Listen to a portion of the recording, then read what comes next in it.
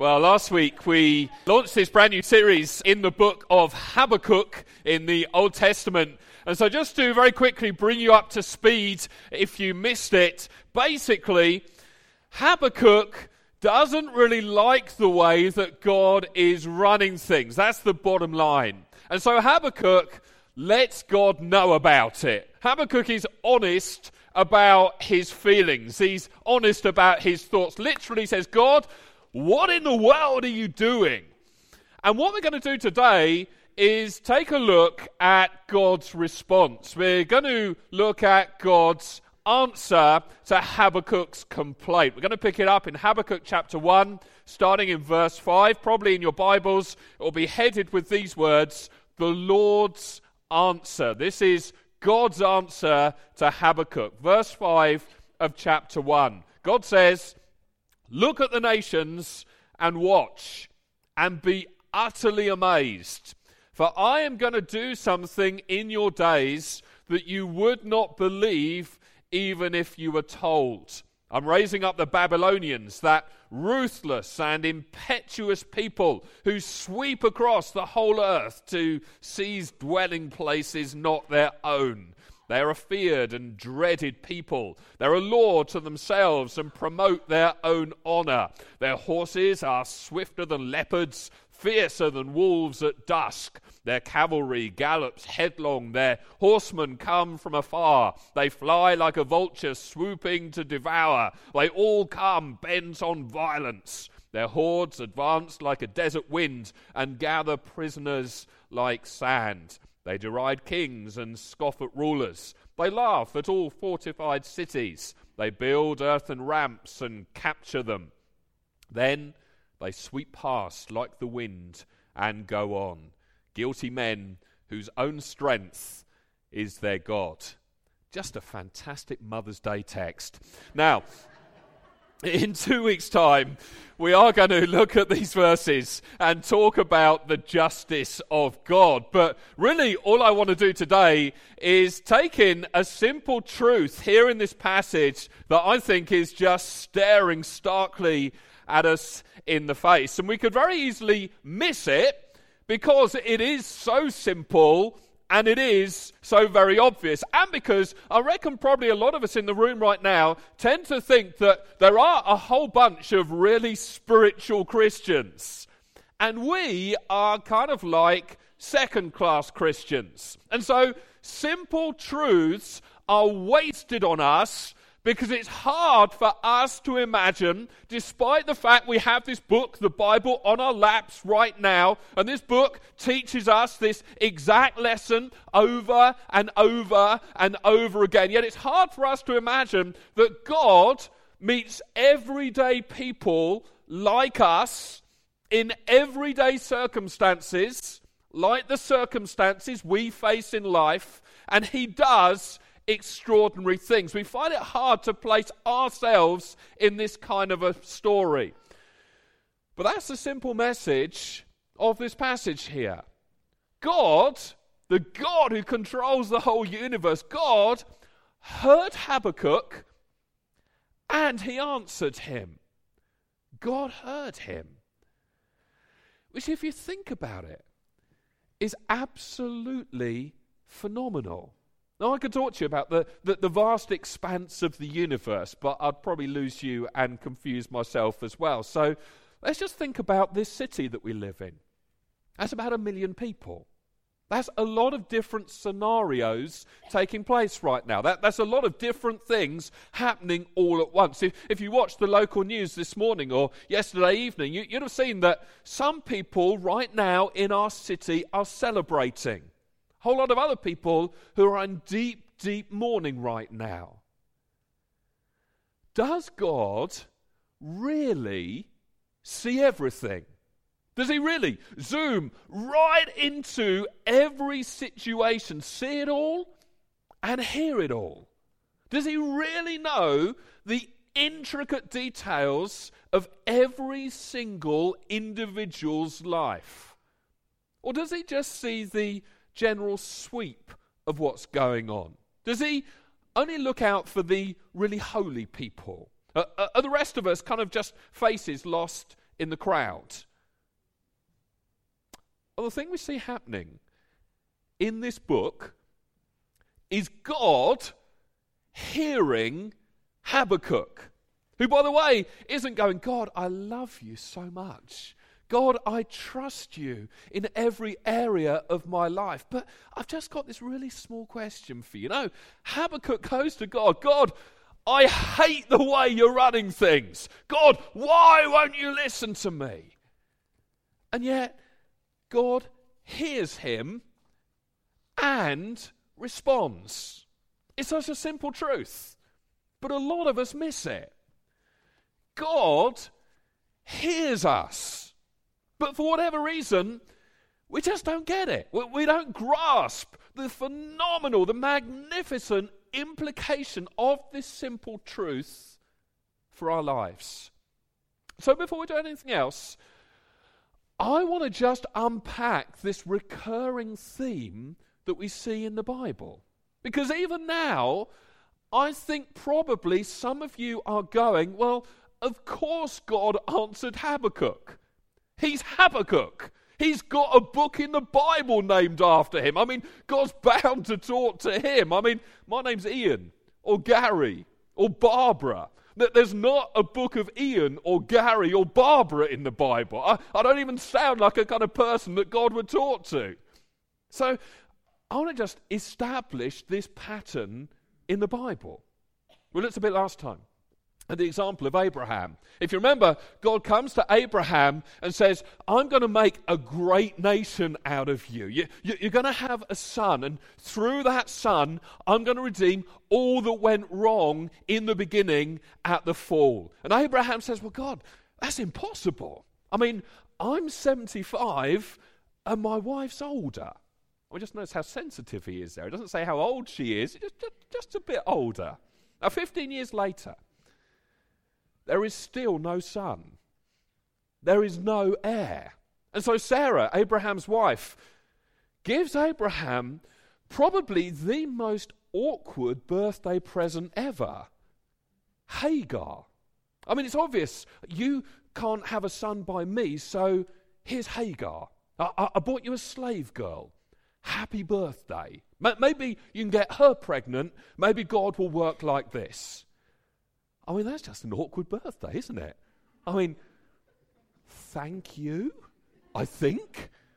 Is this some kind of a test? Now, as the story unfolds, Hagar does get Abraham, does give Abraham a son. She gets pregnant, gives birth to Ishmael. And then 25 years after God visited Abraham, gave him the promise that he would have descendants, Sarah, his wife, finally gets pregnant, miraculously, and gives birth to Isaac. So you've got Isaac and you've got Ishmael.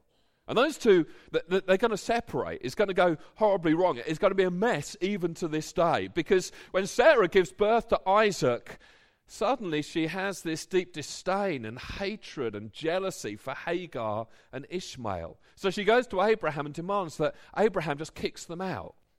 Now, to understand the weight of that, you have got to get your heads out of 2012. Because to be kicked out at that point of history is not only to be ousted from a family, it's to be homeless at a level that is very, very hard for you or me to comprehend. Basically, with no kind of welfare state system, it's a death sentence. And Abraham is deeply grieved by this. I mean, he argues with Sarah, but eventually he relents. Gives Hagar the equivalent of a bottle of water, a loaf of bread. Effectively sends her and Ishmael out to die. And that's where we're going to pick up the story in Genesis 21, verse 15. When the water in the skin was gone, she put the boy, Ishmael, under one of the bushes. Then she went off and sat down nearby, about a bow shot away, for she thought, I cannot watch the boy die.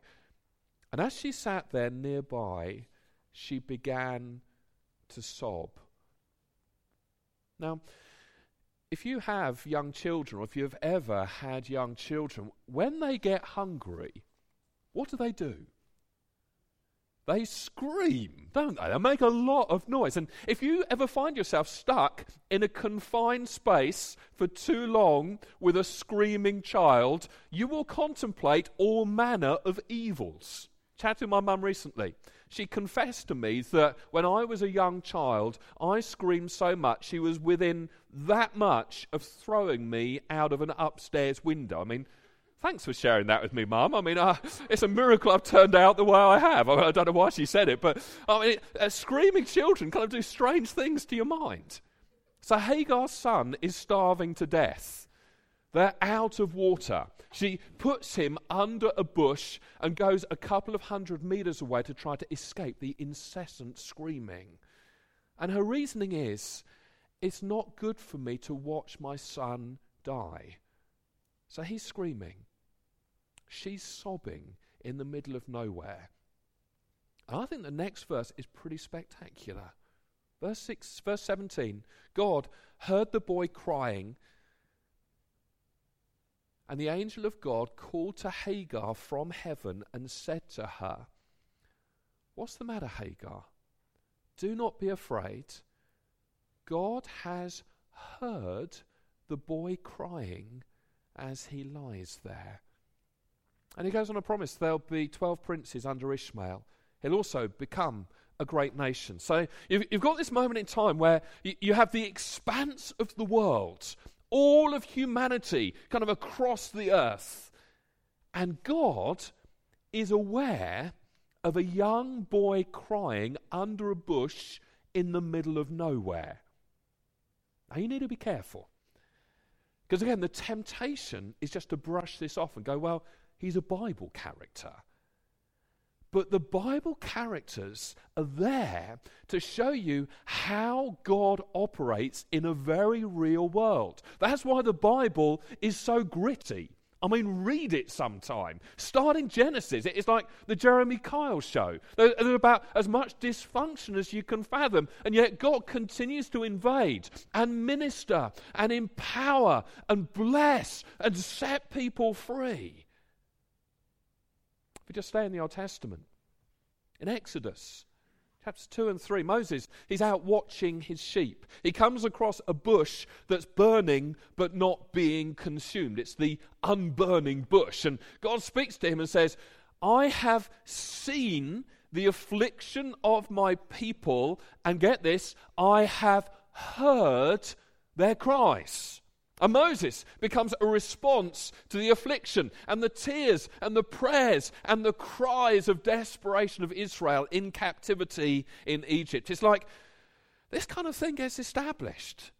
It just keeps happening again and again and again throughout the Bible. And so a little later, when Pharaoh lets Israel go after the firstborn son of every Egyptian dies, and then changes his mind and sends his army out to recapture them. I mean, what do you think that Egyptian army in pursuit of Israel is feeling at that moment? Where do you think they are emotionally? I mean, just imagine, if the firstborn son of all British families dies at the hands of another nation, do you think there is anyone in the nation who is anti-war in that moment? Do you think anyone's going, well, we should just try economic sanctions against them? No, they're going to be bloodthirsty. They're going to be out to get them. So what you see happening in the middle of Exodus is this raging Egyptian army in pursuit of the people of God whose escape route is blocked by the Red Sea. So they start crying out to God and yelling at Moses, have you led us out here to kill us? And God hears them. And he responds. He sends this wind that divides the sea. They walk through onto the other side, and then he drowns Pharaoh's army. Now we read these stories, we're amazed by them, but we miss the simple truth. God hears and God answers. There are scores of other examples. There's Hannah crying out for a child. There's Solomon's request for wisdom. There's Elijah on Mount Carmel. There's Hezekiah's plea for deliverance. There's Jabez's request that God would bless him and enlarge his borders. There's Nehemiah's intercession for Jerusalem. There's Jeremiah's appeal for mercy. There's Daniel's prayer for deliverance for God's people. There's Jonah's desperate call for protection when he's been thrown into the stormy sea. I'm just going to leave you with this recurring theme that again and again and again, God hears and he responds. And it's not because people are particularly awesome. God's just very aware of what's going on in the lives of people.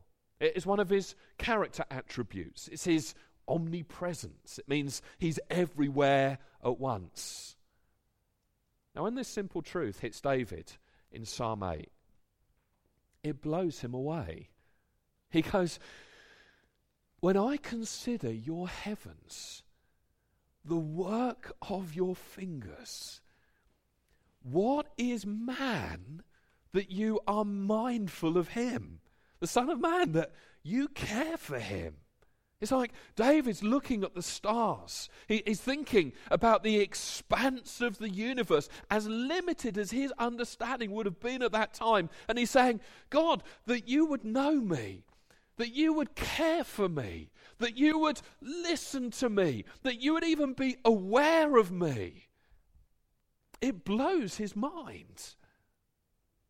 You know, I think because of our over-familiarity with this simple reality, we miss out on something of its power. That the God of the universe, the creative being that created everything, is intimately aware of, get this, you. Now, are we going to get out of this ambiguous kind of church us, that he's aware of all of us? No, he's aware of you. Individually, personally, you, to the point where he knows all the days of your life before you've lived even one of them. He knows the number of hairs on your head or the hairs that are no longer on your head. He's aware of all of that. And this is such a profound truth. If we'll accept it, and just let it sink in. Now, maybe you'll give me that. But you're thinking, well, yeah, I do believe that, but actually that's not my problem. This is missing the point for me. My problem is that God hears and answers no so often. I believe he answers prayer, but I just think he says no a whole lot. That's my issue. He doesn't answer like I want him to answer. Let me just throw two things out to you. I contend that God answers yes way more often than we think he does. I think there are a couple of reasons that a lot of the time we don't see it. First of all, I think we are very, very quick to give credit where credit doesn't completely belong. Try to illustrate what I mean. Pete Walker, just nicely walking down the aisle, even as I'm about to say this. Most of you will know Pete. A few years ago, all by himself, he designed and built a studio in his back garden. He laid the foundations, he built the structure, put the beams in place, tiled the roof, did the electrics, puts us all to shame. Now, when Pete showed me around, here's what didn't happen. I didn't gaze at his handiwork and go, wow, can I see your hammer? I mean, it must be pretty amazing. And where'd you get your saw from? I mean, all this wood you must have cut. I'd love to see that saw. No, that's not what happened. That's not how it works. Who gets the praise? The one who uses the tools. But what happens for us more often than not is we'll ask God to do things. God does things through appointed means, through skilled tools. And instead of giving him the credit, we give the credit to others. And so he answers yes, but we don't see it as a yes. We put it down to coincidence or luck or random acts of kindness from others, rather than seeing God's hand at work in it all. Let me give you an example of what I mean. Just before Christmas last year, my dad had a routine dental checkup, as a result of which the dentist sent him for further tests on his mouth at the dental hospital, as a result of which a lump was discovered behind my dad's ear. I took a biopsy there and then. It showed that he had cancer of the salivary gland. And ever since that was diagnosed, we've been praying like mad as a family for my dad's healing. Now, this last week, he had surgery. And it's looking like the cancer was successfully removed. And through the skill of the surgeons, the facial nerves that ran through the lump weren't damaged. He should probably make a full recovery. Now, it goes without saying that I'm really very thankful for the thoroughness of the people who examined him at the dental hospital. I'm very, very thankful for the skill of the surgeon. I'm incredibly thankful for the development in medicine that made all of that possible. I'm thankful for all of that. But ultimately, they were all tools in the hands of God to bring about the will of God in my dad's life. Ultimately, they're not the ones who should get all the praise. The God who used them, the God who gave them to us, is ultimately to be praised. You don't just praise the tool, you praise the giver of the tools. Theological term for that is common grace.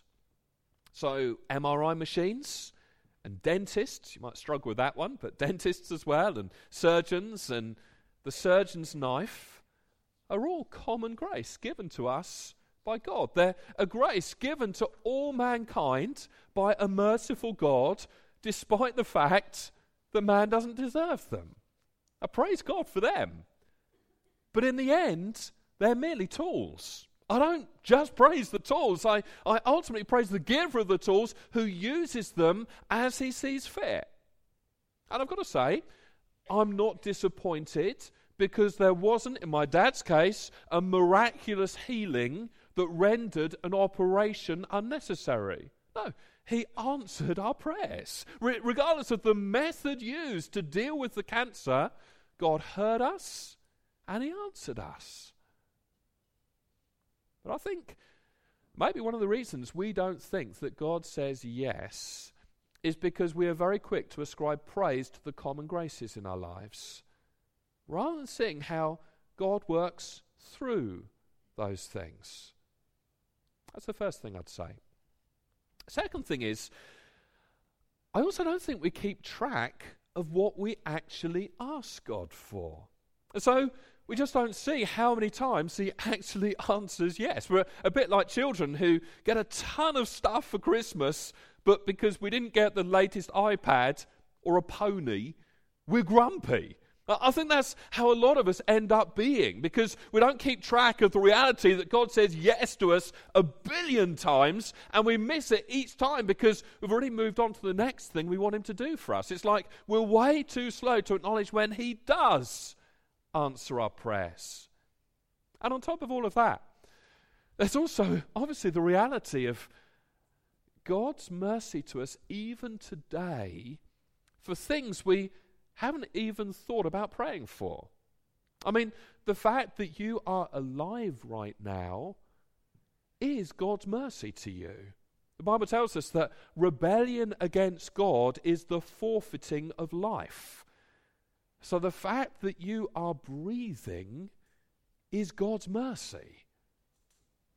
You know, one of the things that I've learned as I've struggled a bit with a bad back for the last few months, one of the things I've realised is just how very much I take for granted. It's suddenly a physical struggle just to get out of bed. I mean, it was always hard, but now it's physically hard. It's hard just getting dressed. It's hard walking. It's hard carrying out my normal everyday routine. So I've got this whole new gratitude in me all of a sudden. I mean, just being able to put my socks on in the morning is the source of much thanksgiving and praise. I mean, we take so much for granted. I would encourage all of us to stop, to pause on a regular basis and just reflect on all the things we have that we're grateful for. So I think those are some of the reasons why maybe we think God says no so often. Very quick to give credit where credit isn't due and miss the fact God's behind it. We don't keep track of what we ask God for or what he does for us. Now, having said all of that, let me now share with you some reasons why sometimes he does say no to us. Now, just to warn you, you do need to concentrate quite hard on what I say for the next 5 or so minutes, or else you might mishear what I'm saying. I don't want you to mishear, so just try and focus hard. I'm not going to say, I really want you to hear this. Just listen. Here's why I think God doesn't always give us what we ask for. Here it is. Sometimes we get told no because of our lack of obedience. Now stick with me. I want to show you what I mean. Matthew 7, verses 7 to 11, Jesus says this. Famous passage. Ask, and it will be given to you. Seek, and you will find. Knock, and the door will be opened to you. For everyone who asks receives. He who seeks finds. To him who knocks, the door will be opened. I mean, which of you, if his son asks for bread, will give him a stone? Or if he asks for a fish, will give him a snake?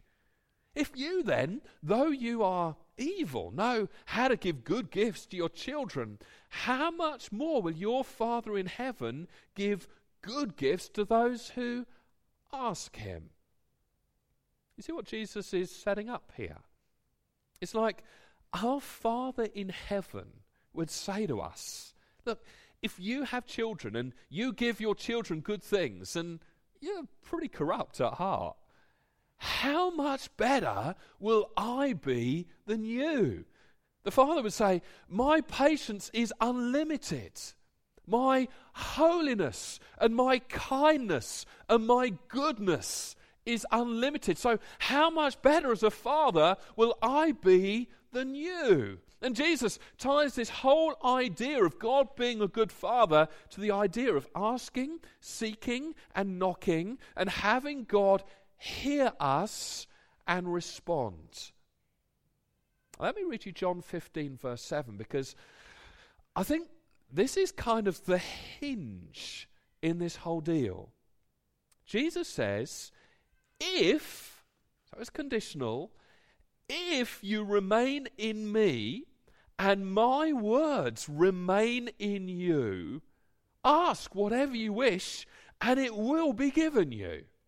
Now Jesus here, he's taking this idea of asking the Father for stuff and he's making it conditional on us hearing him, sticking close to him, and obeying him. That's what he's saying here. And if you think about it, this actually makes a whole lot of sense. Because loving fathers never reward waywardness. Loving parents never reward rebellion. It's like whenever either of my sons are good, maybe spontaneously, just out of the blue, they do something kind and thoughtful, I'm a whole lot more generous all of a sudden. Can I have a snack? Of course you can. Go to the cupboard, choose whatever you want. Have it all if you like. Kind of. But On the rare occasion, and looking at their angelic faces right now, you'll struggle to believe this, but on the rare occasion when they're disobedient or rude or just plain obnoxious, how generous do you think I'm going to be? Please, Dad, can I have a snack? Here's some celery. I mean, see what happens. Where there's remaining close to him, where there's obedience, there's blessing. But where there's rebellion, God, because he's a good father, isn't apt to say yes a lot.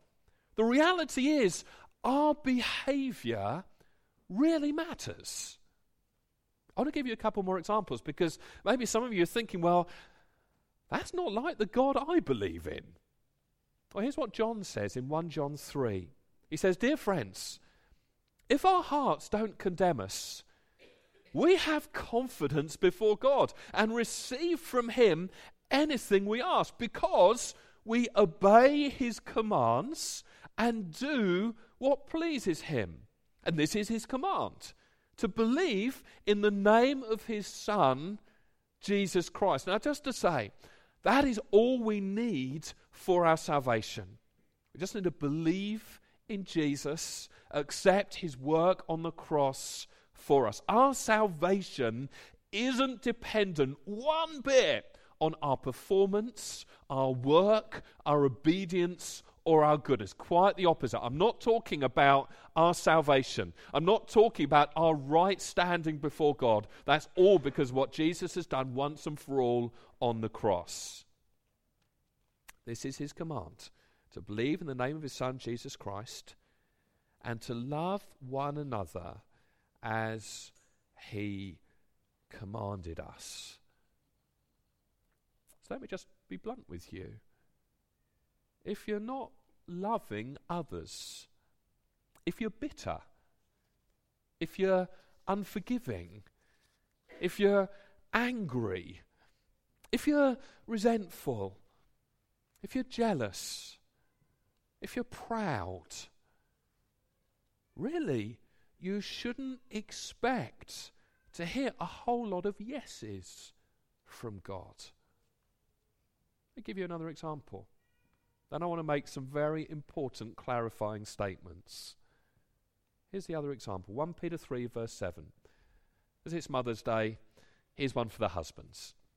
Husbands, in the same way, be considerate as you live with your wives and treat them with respect as the weaker partner. Now, just so you ladies don't get upset about that one, weaker partner literally translates the word porcelain. So if I could just try and kind of pull this into the 21st century, I think what Peter's saying is, don't treat your wife like one of the boys. Don't treat her like a bloke. Be considerate with your wife and treat her like porcelain. Just leave that one there and move swiftly on.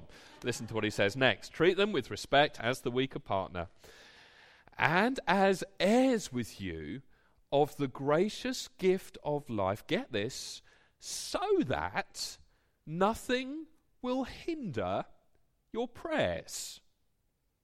You get what he's saying here?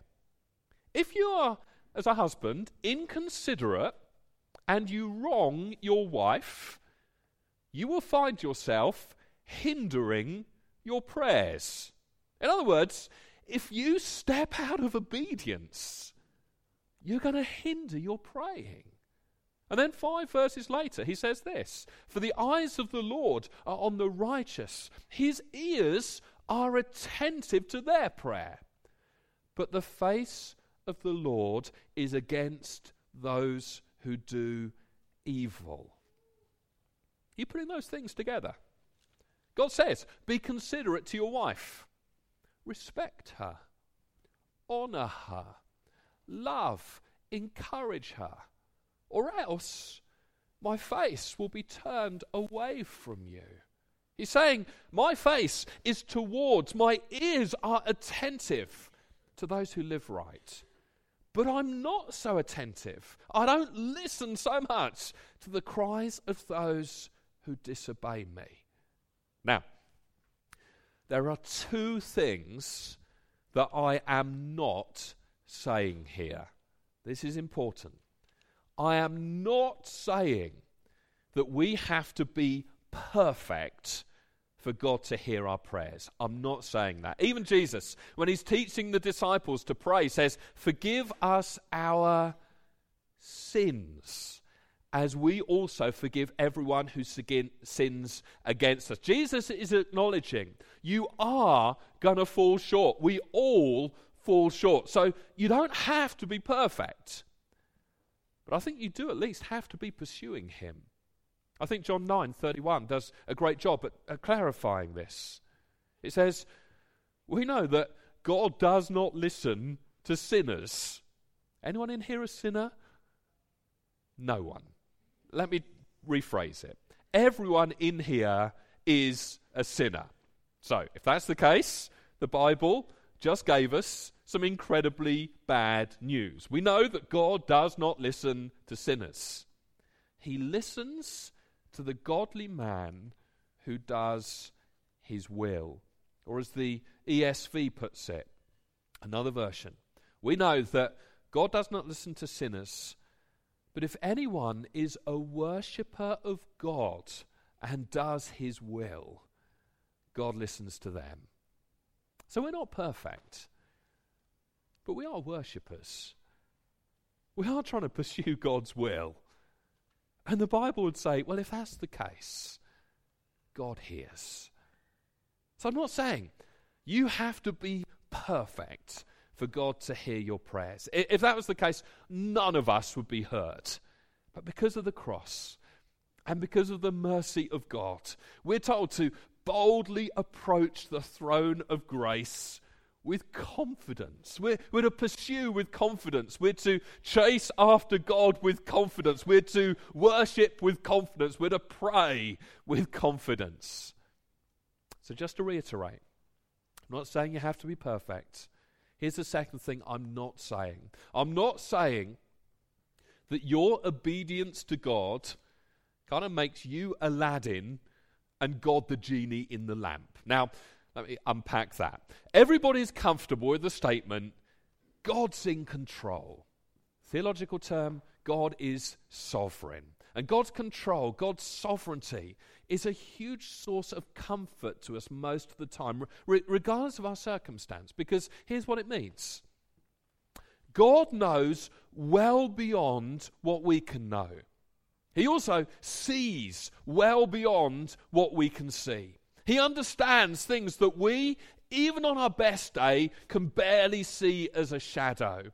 And through his goodness and through his sovereignty and through his might and his power, he governs every single aspect of our life. So sometimes we're going to get told no because what's most glorious to God and what's actually best for us is for him to say no. So fortunately, God doesn't give us absolutely everything we want. He doesn't give us everything we ask for. And I say fortunately because I've shared this before. When I was 13 years old, I prayed that one day Francesca Durston would marry me. And on reflection, that wouldn't have been such a great thing. I mean, there are all kinds of prayers that I prayed in my youth that I'm mighty relieved didn't get answered. But in that moment, we wanted it just so badly that we felt betrayed when we didn't get it. And yet, years later, we'll look back and go, God, thank you so much that didn't happen. That's down to God's sovereignty. His seeing and knowing what's best for us. So he hears us and he answers. Those are profound, powerful, simple truths. If you get it, it changes how you interact with God And it changes, it transforms how you see all of life. He hears and he responds. And since that's true, let's pray to him. I want to invite you to stand. I want to give you an opportunity now to apply this immediately. In a moment, we're all going to bring our requests to him. Since he hears and responds, what do you need to say?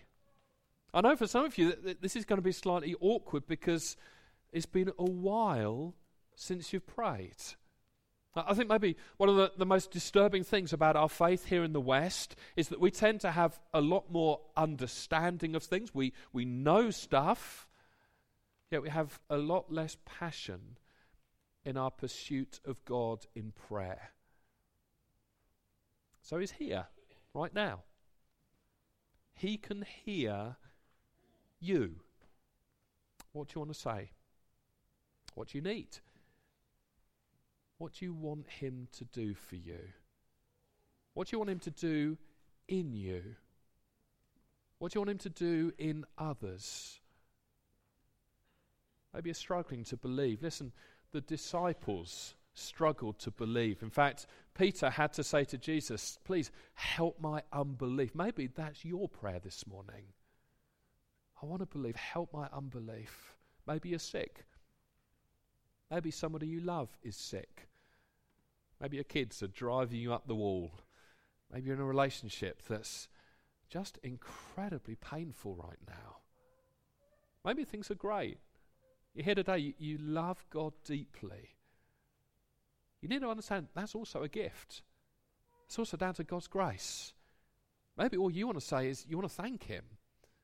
Whatever your situation, however you feel, whatever your need, if God hears and he's here, we'd be crazy, wouldn't we, not to seize this opportunity and cry out to him? So let's do that. On the count of 3, I want us to raise our voices and we're going to pray. And we're going to pray. And I want to encourage you, keep praying.